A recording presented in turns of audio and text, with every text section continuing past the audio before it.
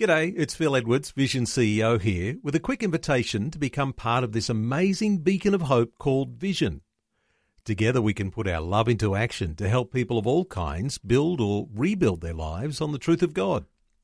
Please consider the part you can play during our upcoming Visionathon appeal, remembering that it's your support that makes Vision possible, including this podcast. This is Sunday Morning Together across Australia on Vision Christian Radio. Great to have your company. Phil Edwards is my name, and we're in for a real treat today as we share some good things together. Communion coming, some good inspiration coming, a bit of storytelling, some good music as well on the way. And my guest and co-host today, not with me in this studio, but he's in our Melbourne studio, Simon Warrick. Good morning to you. Good morning, Phil. Great to be with you. It's wonderful to have you here, and just to bring listeners in on the what's actually happening here. We can see each other, and I just love the fact that we can do this. It's almost like a picture of the church. We are unified together in the same cause. Doesn't matter where we are in Australia or in fact around the world. Absolutely, it's just amazing, isn't it? Now, just a little picture of who is Simon Warrick. You're, at the moment, an interim pastor of Frankston Church of Christ there in Melbourne. So interim tells me there's a bit of change going on there at the moment. What's it like being in the middle of that?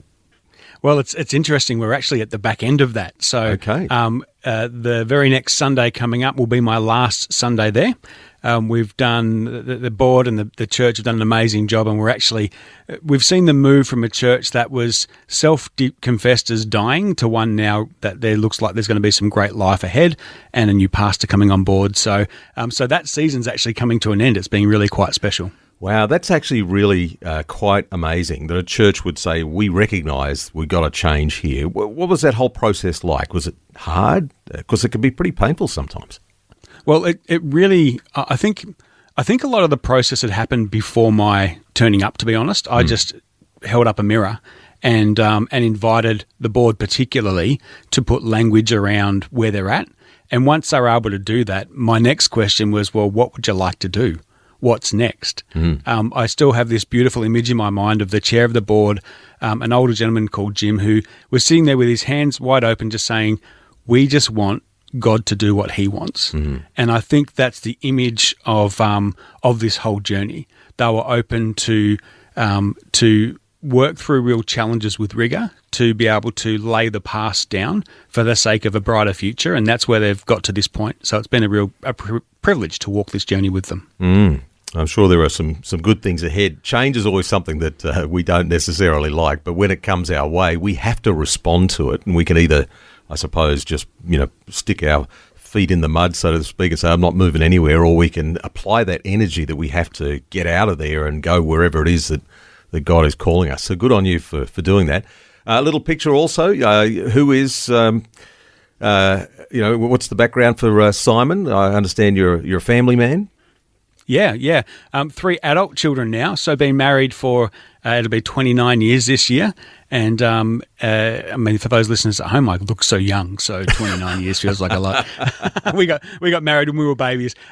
So 29 years, we've got 3 adult children. Bailey's 25, Isabel's 22, and Jordan is 20. And we just love doing life with them. We live in the outer east of Melbourne, and happy days. It's a good season now. That's not always been our story, but certainly that's where we're at today. So it's pretty special. Well, it's great that you can spend some time with us this morning. Simon Warrick is my guest and co-host today on Sunday Morning Together. Interim pastor for another few days at least at the Frankston Church of Christ. So, smallest church in the city of Melbourne.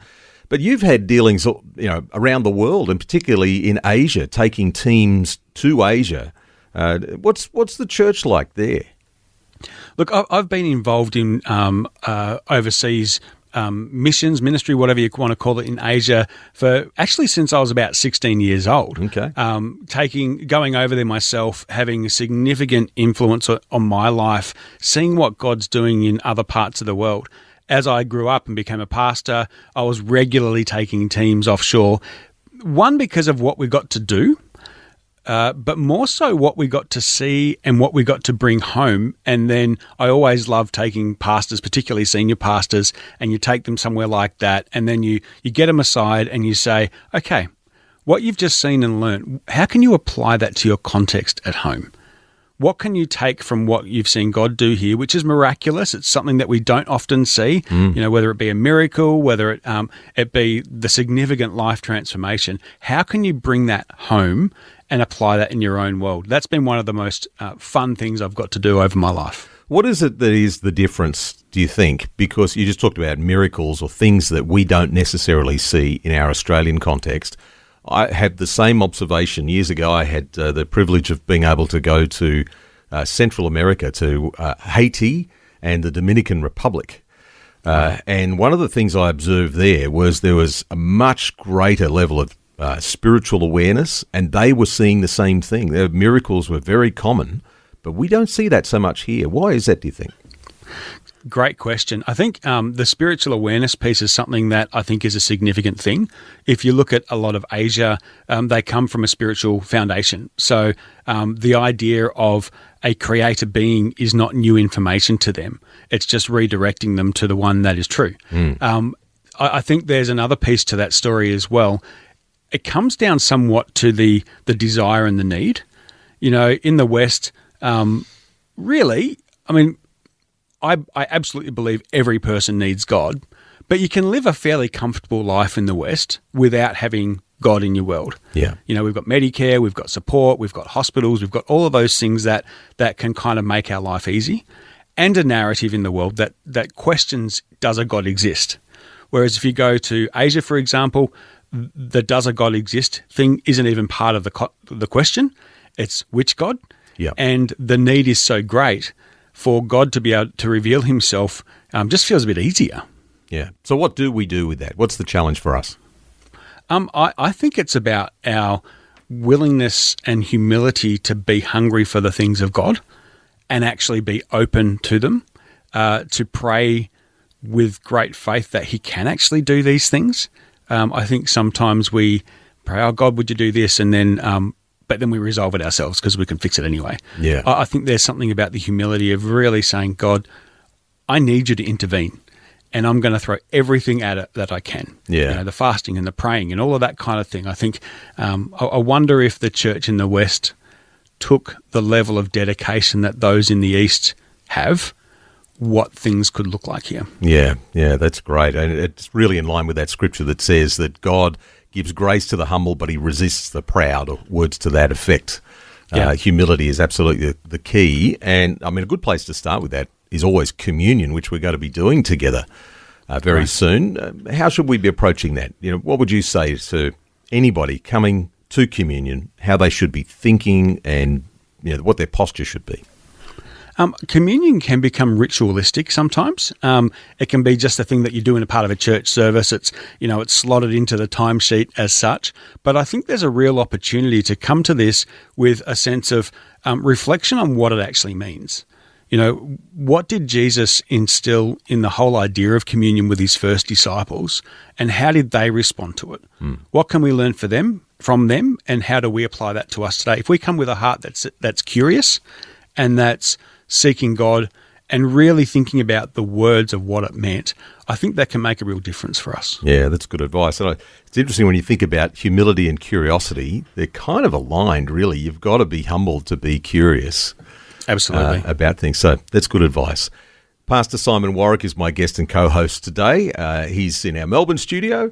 I'm in the Brisbane studio, and you're wherever you are. So we're all in this together this morning, and I invite you to get prepared for communion. That's coming very soon. Sunday morning together across Australia on Vision Christian Radio. It's always special to lead people in communion. And for me, I'm the kind of person who visualizes things. So I love to stop and actually read scripture and imagine what might be happening in that moment. And there's a moment when the first communion happens with Jesus. We read about it in the Gospel of Luke. And you can imagine the disciples reclining around a table, kind of on the ground, so probably laying down with elbows up, and they're having a meal. They're just having a general meal, listening to what's going on, and then Jesus kind of rustles in the background, and you can almost imagine the room going silent because Jesus is about to speak. And then there's a moment Jesus says he took some bread and he broke it, and he said, "Hey guys, this bread represents my body, which is given for you. And I'm going to ask you to eat this in remembrance of me." And I imagine the disciples sitting there going, all right, okay, sure, no worries, we'll do that. Whatever that means. We've trusted you for 3.5 years. We'll trust you in this as well. So, all right, I'll take the bread and I'll eat some. And then they go about their business and chat a bit more, and there's mumbling around the room. And then Jesus kind of captures their attention again. And he says, "Hey guys, you know how you just took the bread in the same way? See this glass of wine, this cup? I'm going to ask you to drink this. This is the cup of the covenant of my blood, which is poured out for you. I'm going to ask you to drink this and remember me." Now, the idea that Jesus would be asking them to drink his blood, I don't know, today that sounds pretty foreign, and I'm pretty confident it was foreign to them in that time as well. I'm sure that the disciples went, "All right, Jesus, we'll trust you. Whatever, we'll do what you say because you're Jesus. We've seen you do what you do. You've walked on the water. You've healed people. You're the Messiah. You tell us, we'll do it." It was within hours of that moment that Jesus was betrayed, that he was arrested, that his body was beaten, that he was hung on a cross, that he died, that the disciples fled, that Peter betrayed him. Could you imagine what it was like for his disciples after that moment, come the Saturday, remembering that moment when Jesus said, "Do these things in remembrance of me"? Come the Sunday when Jesus rose again and revealed himself to them. Come the Monday, the Tuesday, the Wednesday, the Thursday after that, when they spent time with him. What about when Jesus ascended back to heaven and his disciples went crazy sharing the message of Jesus and his kingdom? This idea of getting to remember Jesus through those elements is such a significant thing. Now we can stop and we can consider those elements, and we can think about the pain that Jesus went through, the brokenness that he went through. We could almost imagine him as a bit of a victim of society at the time. But all of what he did was intentional. In no way was he a victim. In fact, he was actually a victor. And I wonder for the disciples, a year down the track, whenever they sat around and they ate the bread and they remembered him, they drank the wine and they remembered him. The joy that they had in remembering who he is and what he did and what he succeeded with through the dying on the cross and for him raised back to life and ascended into heaven. I'd like to think that they remembered Jesus as the victor, not as a victim. And I encourage us and invite us to do the same today. On the night he was betrayed, Jesus took the bread, and when he gave thanks, he broke it and said, "This is my body, which is for you. Do this in remembrance of me." Could you take the bread that you have now, and let's take this together and remember Jesus. In the same way, after supper, he took the cup, saying, "This is the cup of the new covenant in my blood. Do this whenever you drink it in remembrance of me. For whenever you eat this bread and drink this cup, you proclaim the Lord's death until he comes." Let's take the cup together. Let me pray. Lord Jesus, we thank you. You are the King. You are the victor. We thank you that you are alive today and you've given us tools, the tools of communion to remember you. I pray for my friends as they take this wherever they sit today. Let them remember who you are and what you've done. In your mighty name. Amen. Sunday morning together. Across Australia on Vision Christian Radio. We're just chatting while the song was playing there, Simon, about what's happening in your world at the moment and how it really is an example of when you trust God, God is sovereign. He can be trusted. That you decided to pull up stumps in this role as an interim pastor, knowing it was the right thing to do for the church, but you had nothing to go to. But God's been on the move nonetheless. Absolutely. It's been a really interesting journey. In fact, I finished my last significant role around 15 months ago, again, it was a faith step. I just knew it was the right thing and I had nothing to go to. I stumbled into the role at Frankston really just to fill a gap. That's the honest truth. I committed to 3 months just to do an interim, preach the sermons, do weddings, funerals, kiss babies, that sort of stuff. Kind of couldn't help myself and said to the board, look, what can I do to help? Is there a project that we can do? Fast forward 12 months, I had no expectation to be there for a full 12 months. We had agreement that I would kind of hang around till I found my next assignment and what that was supposed to be. And I applied for a few different things. They didn't come up. Some were really weird that I didn't get interviews or didn't get the job. Saying, all right, God, I trust you. Probably around, 3 or 4 months ago, I was driving somewhere and I turned all technology off and I was just praying. I said, God, I just want to know what my assignment is. Like, I feel like I'm just spinning wheels. And he said, Simon, for now, this is it. And that was so helpful for me. I was able just to lean into what I was doing, make sure that I finished well and set them up for a win.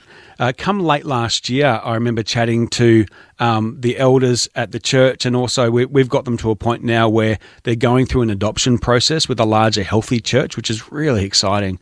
And we kind of had the conversation and we said, look, we need to actually put a date in the diary. Like, when's the next step going to happen? And I said, end of February. Just in my spirit, I knew that was right.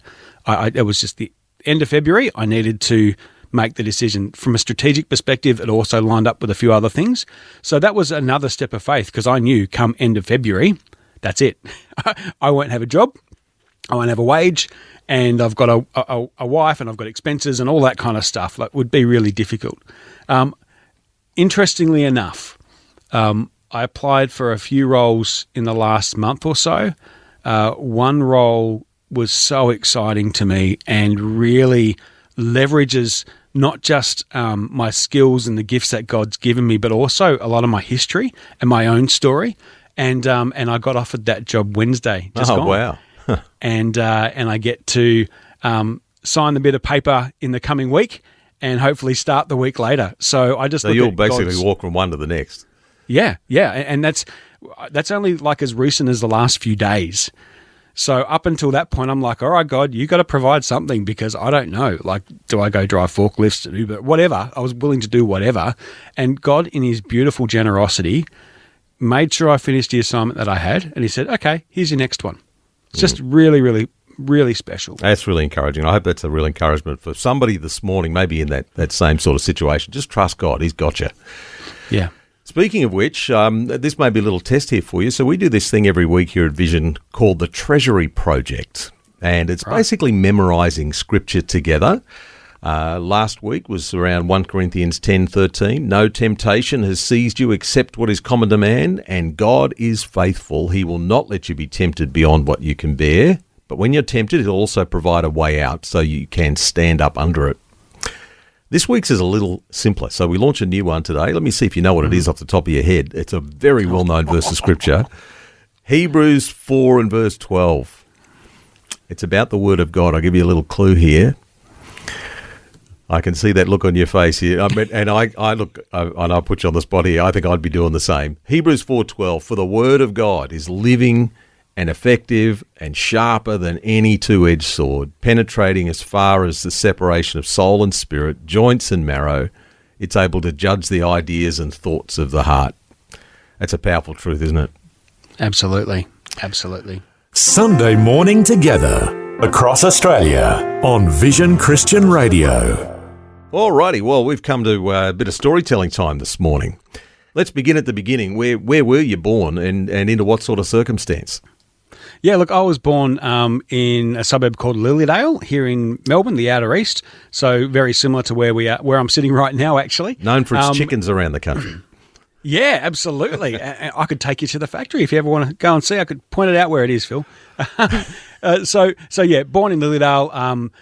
Grew up as the youngest of four. I was the oops at the end. I've got three older siblings. My brother is 10 years older. I've got a sister who's 8, another sister who's 5, and then I'm the oops, which is an interesting place to be. It's been I guess from an early age, there's been a whole lot of challenges, to be really open. My father made the decision to leave our family when I was 4 years old, That's tough. and the trauma around that was pretty significant. I can take you to the place when, on the way home from kinder, when I said, "Mum, when's Daddy coming home?" And she said, "He's not," and her having to carry me home from that part to my house. I could take you to the place. It's so locked into my mind. Wow. Yeah. So then we moved from there. We had to move house because Mum couldn't afford to live where we were living, which meant a change of school. It meant new friends. It meant, new bullies.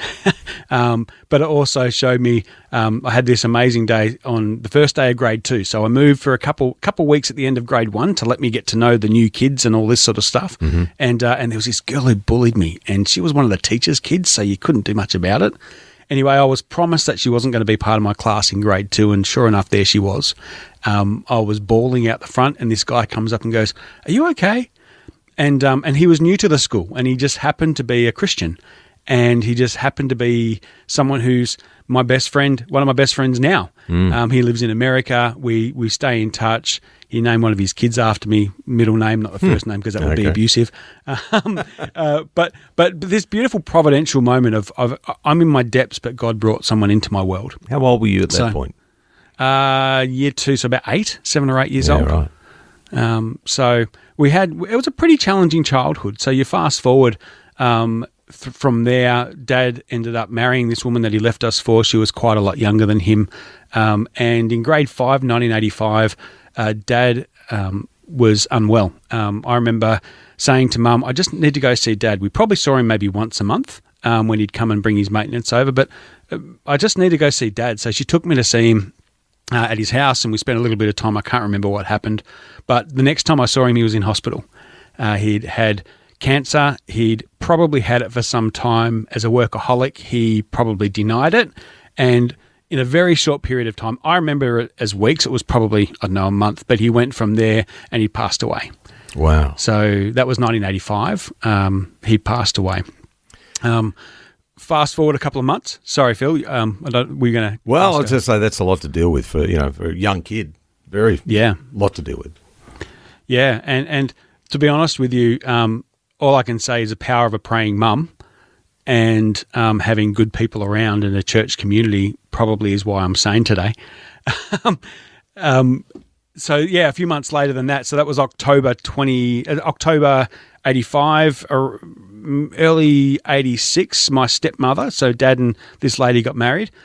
She was actually found had been murdered in her house here in Ringwood, and that crime was actually still unsolved and still is unsolved. The person went to court a year or two ago with that and was found not guilty. So I won't get into my opinions on that. But so 86, that's where that happened. So grade 6, you've got a kid who's on the outside was pretty good at acting the clown and probably looking okay. On the inside, I was pretty broken, hurt and angry.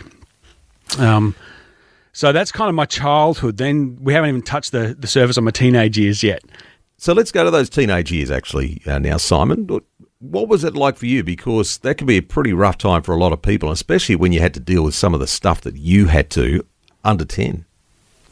Yeah, look, I think I was chatting to a friend some time ago who is we were mates through high school, and he recalls things that happened, and a lot of things I don't remember. So I can only assume there was a bit of that trauma brain protecting me from remembering some things along the way. So I, in my early teens, early high school, Mum found another guy that she met at church. He was lovely, and then they got married, and then his true colours came out. He's a man who he was angry. He was angry, so he'd yell and scream all the time. With the benefit of looking back as an adult, I just don't think he knew how to communicate well. And so he went to anger, which meant that through my high school years, I just struggled. I couldn't concentrate. I did okay. The further I went on into high school, I really got to the point where Mum actually let me quit halfway through year 12. Right. Yeah, and in Victoria, that was part of a 2-year VCE thing. So I'd done 3/4 of it, And I remember saying to Mum, I can't do this anymore. And she goes, well, just quit. And I went, oh, am I allowed to do that? She said, yes. It's a bit nuts and it's a bit weird, but I asked her as an adult, why did you let me do that? And she was actually concerned I was going to have a nervous breakdown, just with the complexities of everything that I was carrying. So on the surface, I was a kid who went to church. I had gone on my first missions trip to China when I was 12. I went to India when I was 16. There was a lot of good godly stuff on the front end, but the back end or inside, I was just hurting and angry and bitter. Yeah, that's. I'm curious to find out more about how that actually played out for you. And I guess there's a tension you're talking about here because you grew up in a Christian home, but yet you went through some pretty tough things. Your dad left the family, married another woman. He then died, and then there's this abusive situation and a lot of pressure. How'd you deal with that conflict? In the moment, I think I reverted to compartmentalization. I was able to block things in certain things. So again, I've shared this story publicly in the past, and I had someone from school coming and saying, I had no clue that you went through what you went through because I guess I compartmentalized it. But underneath, there was this rising bitterness and anger that I had to resolve. At some point in your life, though, something changed. And growing up in a Christian home, going to church, that sort of stuff, that's fantastic. But you've got to get to this place of a personal realization of God and really accepting him into your life. When did that happen for you? So I got baptized when I was 8, so that's where it started. But with the challenges that I faced, I got to my late teenage years and met Jill, who's my now wife, and we just stopped going to church. It was just too hard. I had this image of, okay, if God's supposed to be a father, my experience of that has not been good. Yeah. Whether it be my natural father or my stepfather, why would I trust that? So in my late teens, left church entirely. When we got married, when we weren't Christians, but I didn't want to hurt my mum by just living with my girlfriend because that would upset her. So we thought, let's do the right thing. There was that kind of still underlying moral compass, I think, for us. Yeah. And then early 20s, we both kind of had our own encounters with God. I got a letter from that mate, the grade 2 mate, who is now in YWAM, Youth with a Mission, and said, Simon, I feel like God wants me to, this could just be because I'm in Youth with a Mission too much, so if it makes no sense, I'm just being super spiritual, but here's a verse, I want you to read it. And couldn't tell you the verse, but I remember feeling like God said, it's time to come home. So what did you do? Unbeknownst to me, Jill and I were going through this season where one day we'd wake up and, do you want to go to church? And the other would go, no. And then the next week it was the opposite way around. And that happened for a while. Jill also had her own moment and couldn't sleep or woke up or whatever. And said, all right, God, if you want to speak to me, I'm going to open my Bible and you show me something. And she opened her Bible and there was a story of the prodigal son. And for her, that was just her moment of saying, okay, this is time for me. So we dipped our toe back in. We went back to church. Thankfully, I was at a church that what's now Discovery Church was Careforce Church back in the day, and they had these programs called Life Keys programs. I got to learn a lot about family of origin. I got to learn a lot about forgiveness and the impact of that on my life rather than the other person. And it was a journey of God gently restoring me. Yeah. Would it be fair to call that season in your life a transformation season? With the benefit of looking back, yes. In the moment, it's sometimes you don't see the growth till you look back in hindsight. I think sometimes we're looking for the big lightning bolt moment that changes everything, and that does happen for some people at some times. It was more of a gradual change, is that what you're saying? Yeah, very much so. It was kind of layers, Shrek and his onion. You peel off another layer and there's a bit more to work on. You peel off another layer and there's more to work on. And I think God's been generous. He's allowed me to keep mining and keep digging and keep understanding, which has brought healing. Yeah. Yeah, it's a really important point because we often want that big flash in the sky that's like everything's going to change all of a sudden, but it's kind of by degrees, isn't it? That's been my experience, yeah. So where did that direction change lead you to, and over what sort of term? Yeah, so fast forward to early 20s, I was very focused on climbing the corporate ladder. My dad was successful in business, so that's what I was going to do. And did pretty well. Was in sales and marketing, sales management, and I did exactly that. I climbed up to about 28. I was when I was in a national role, multiple national roles at once in an international company, and it felt hollow. I remember getting to the end of the year after working really hard to sell a whole lot of power tools. It was, which I love. Power tools are good. Sell a whole lot of power tools to people.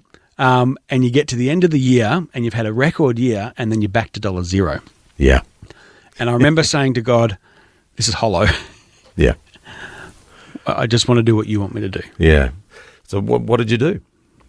Well, I did almost have that lightning bolt moment. I was sitting in church. We were sending some people across. We were sending people on mission at our church. And I made that statement, God, I just want to do what you want me to do. And clear as a bell, in my mind, I heard God say, go to Bible college next year. And I literally looked around the room. Then when I realized it wasn't an audible thing, I argued with him in my head for a while and said, okay, what about my career? What about money? What about the wife, mortgage, 3 kids? Like, how am I going to do this? And God just kept saying, do you trust me? Are you willing to trust me? Do you know who I am? Will you listen to me? So at the end of that, my final, Hail Mary or whatever you call it was, you have to tell my wife. Yeah. You have to tell Jill. Yeah. I'm not doing this unless you tell her. You mean tell her independently of you, right? Correct. Yeah. Correct. Because from my perspective, if things went off, if she just trusted me in this and things went off the rails, she'd have every right to point at me and say that you did this. Yeah. I didn't want that.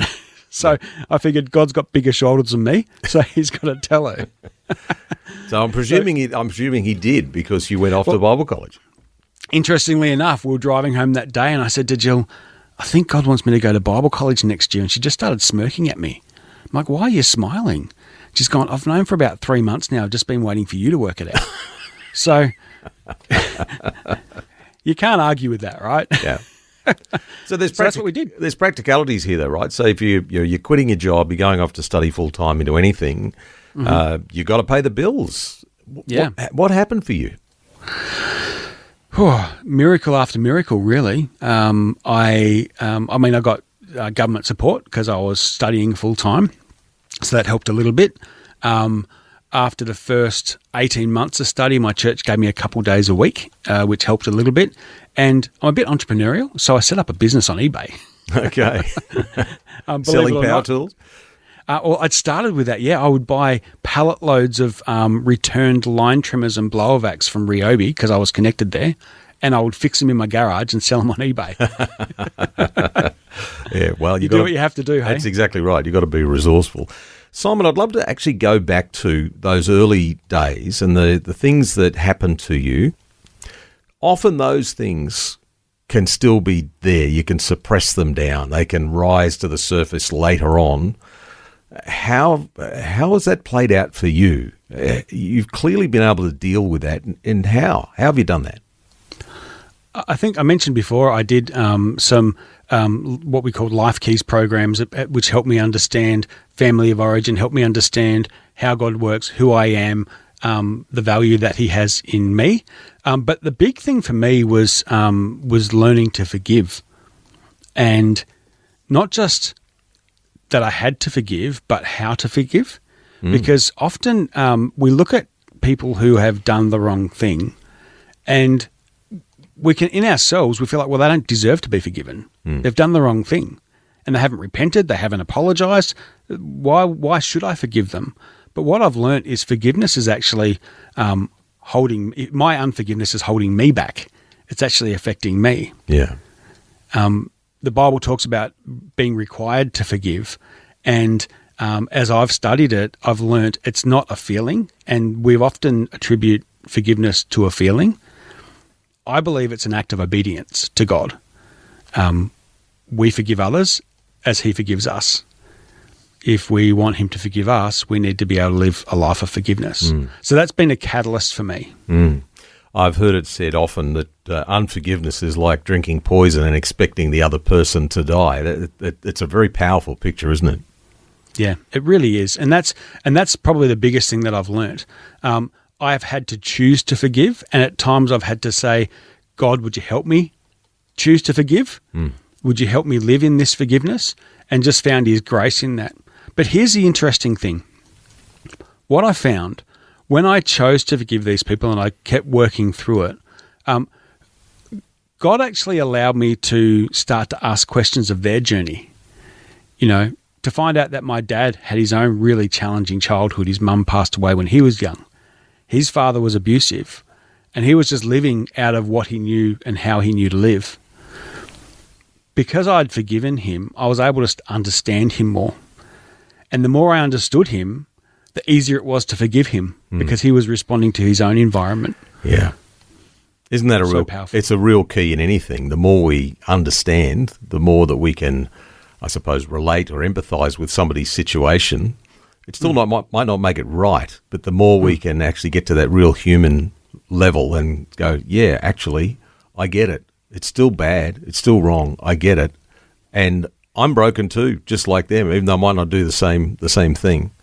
It's a very powerful thing. And I suppose it comes out of what you said before about, as we were talking about communion, having curiosity, being curious toward why is this other person behaving this way, and being free enough to be able to let go whatever it is. And in some cases, it's pretty big stuff, but that sets us free. Absolutely. Absolutely. And again, if we hold on to it, we're the ones who are affected by it. My kids will get affected by who I am. And I don't want to pass that on to the next generation. Yeah. So I've been able to, because of this, I've been able to have really honest conversations with my kids. And when I've messed up, I've learnt to apologise quickly. Yeah. And give them space to be okay with Dad not being perfect. And that's been significant for us. Yeah, that's good. Well, let's switch gears a little bit before we wrap this up.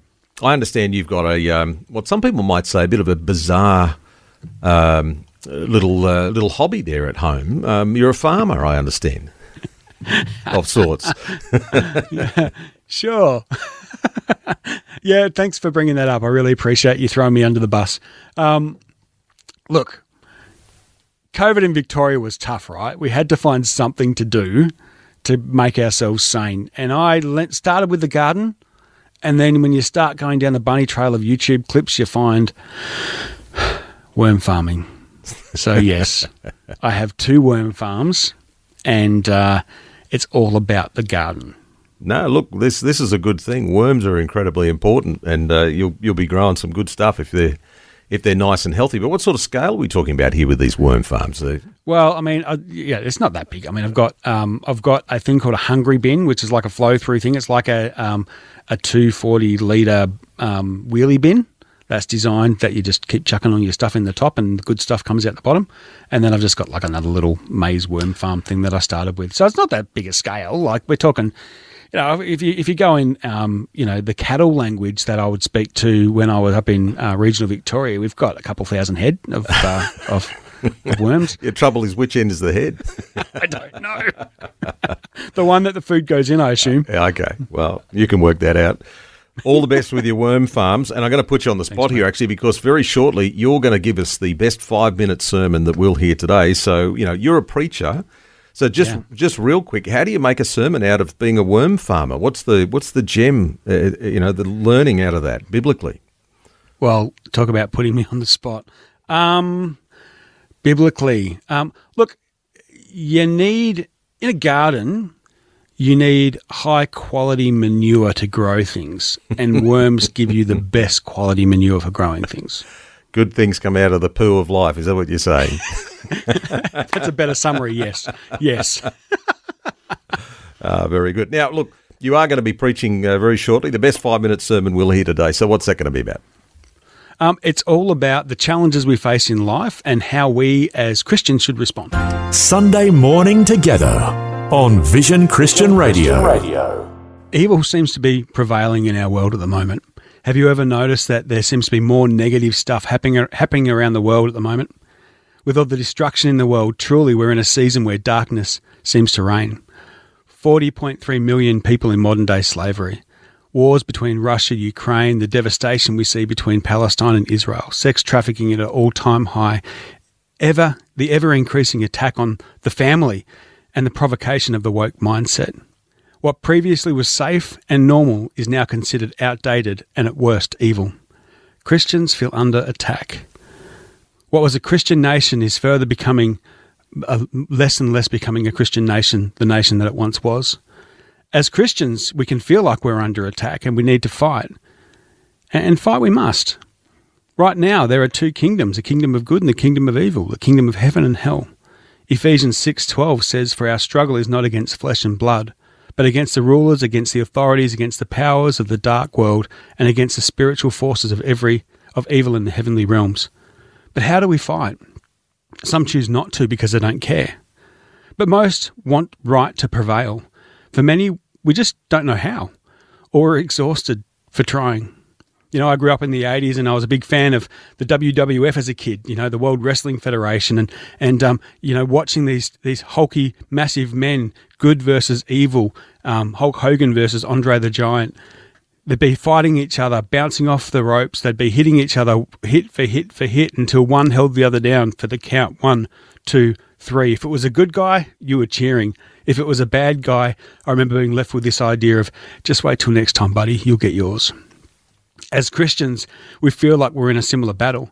Darkness seems to be encroaching in every angle. We need to fight the enemy. We need to make sure that truth is known. What's wrong needs to be righted. The world seems to be going crazy. It feels like this blow for blow. I remember some time ago on social media, a Christian friend of mine was arguing with someone who wouldn't have been a Christian about the importance of Christian values. To what value did that bring? Really nothing. There are battles, and as Christians we do need to fight. Ephesians 6:12 says, "For our struggle is not against flesh and blood, but against the rulers, against the authorities, against the powers of the dark world, and against the spiritual forces of evil in the heavenly realms." Knowing this, we often find ourselves praying against darkness. The darkness can at times capture more of our attention and energy than it deserves. I wonder if we change the metaphor. If we change it from a wrestling match, blow for blow, to maybe flicking on a light switch. In John 1:4-5, it says this, "In him," talking about Jesus, "was life, and that life was the light of all mankind. The light shines in the darkness, and the darkness has not overcome it." John 8:12. When Jesus spoke again to the people, he said, "I am the light of the world. Whoever follows me will never walk in darkness, but will have the light of life." Matthew talking to his disciples, "You are the light of the world. A town built on a hill cannot be hidden. Neither do people light a lamp and put it under a bowl. Instead, they put it on a stand, and it gives light to everyone in the house. In the same way, let your light shine before others, that they may see your good deeds and glorify your Father in heaven." Now, some years ago, I was driving through the South Australian outback and got diverted from the route that I was taking between Port Augusta and Whyalla. Because of this diversion, and it was late at night, I was very close to running out of fuel. And Whyalla was too far away for me to be able to fill up from there. I remember driving in the darkness going, "God, just get me to Whyalla. Just get me to Whyalla." And then in the distance, there was the lights. As I approached more slowly, the lights grew brighter and my anxiety started reducing. You know, it wasn't until I got to the "Welcome to Whyalla" sign that my car ran out of fuel. But the comfort and safety that the light brought was really significant. You know, what does light do? It brings comfort and safety. It helps with direction. It allows us to see. It attracts. And the most important thing is this: light removes darkness. Darkness isn't the opposite of light. It's the absence of light. So when we fight for light, when we turn on that switch, darkness loses its power. Jesus said to his disciples, "You are the light of the world." Let us be the light to those around us. Let us serve them. Let us love them. Let us do whatever we need to do to show them that. In the same way, Jesus said, "Let your light shine before others, that they may see your good deeds and glorify your Father in heaven." That's my prayer for you today. Lord Jesus, I pray for my friends today. Father, thank you for the words of "You are the light of the world." I pray that when we feel challenged by the difficulties that the world is showing us, remind us that we can be your light and give us opportunities to serve the needy, to love the lost, and that we might shine your light on your behalf. In your name, amen. This is Sunday Morning Together across Australia on Vision Christian Radio. And we're nearly at the end of our time together today. It's been lovely to spend some time with the pastor Simon Warrick, who's currently the interim pastor at Frankston Church of Christ in Melbourne. And normally, as we get to the end of things here, Simon, I will ask my guest to lead us in a prayer for Australia. But before we get to that, How ought we be praying for our nation, do you think? How do we posture ourselves toward that task? I guess when we come back to the message that I shared around where our focus should be, we can see the challenges and the devastation and all the difficult things are happening, and that can become our focus. But what if the Christian community really focused on doing what Jesus asked us to do? Love God, love others. Yeah. And if that was our primary focus, if we put all our energy into being Christ for others around us, well, again, light isn't the opposite of darkness; it's the absence of. So when we can see Jesus' light shine through us in more places, then our world is going to be a better place. That's a really good thought. I love how Jesus just so simply distilled it down when those were trying to entrap him around what the law says, and he just made it so simple. Love God with all you've got, love your neighbour as yourself. It's so simple. Well, can you lead us in prayer? Absolutely. Lord Jesus, we thank you so much that we have the privilege to call ourselves sons and daughters of you. Father, when we think about Australia, you invite us to pray for our leaders, and we do that now. We pray for our leaders federally, locally, and personally in our own environments, our own workplaces. Father, we pray that you have your hand on them, that you guide and direct them, and you reveal yourself to them in ways that they cannot deny. Father, for my friends here today, may we always remember that you've already won the battle, that you've already won when you died on the cross and when you rose again. We thank you for that. But I pray for my friends that as we go about our day, if we can reflect on the one thing, what does it look like to serve you? What does it look like to be your light in our community? And Father, I pray that as we do that, you encourage us in our days. Bless them, Lord God, in your mighty name. Amen. Amen. Well, thank you so much for spending some time with us on this Sunday morning. You've been a real encouragement, mate. Thanks, Phil. Really appreciate the opportunity to get to be with you. And I wish you well in your new role. You can't say what that is just yet, but you've taken this step of faith to wind up what you're doing there at the moment with the Frankston Church of Christ, to step into who knows what. And God has brought something across your path which we can't reveal just yet, but I know you're pretty excited about what the prospects are and what's ahead. So we wish you well. We pray that God will use you in a great way. Thanks so much, Phil. I am chomping at the bit. I'm looking forward to being able to announce something in the next week or so. All righty. You have a wonderful day. Catch you again next Sunday right here. Thanks for taking time to listen to this audio on demand from Vision Christian Media. To find out more about us, go to vision.org.au.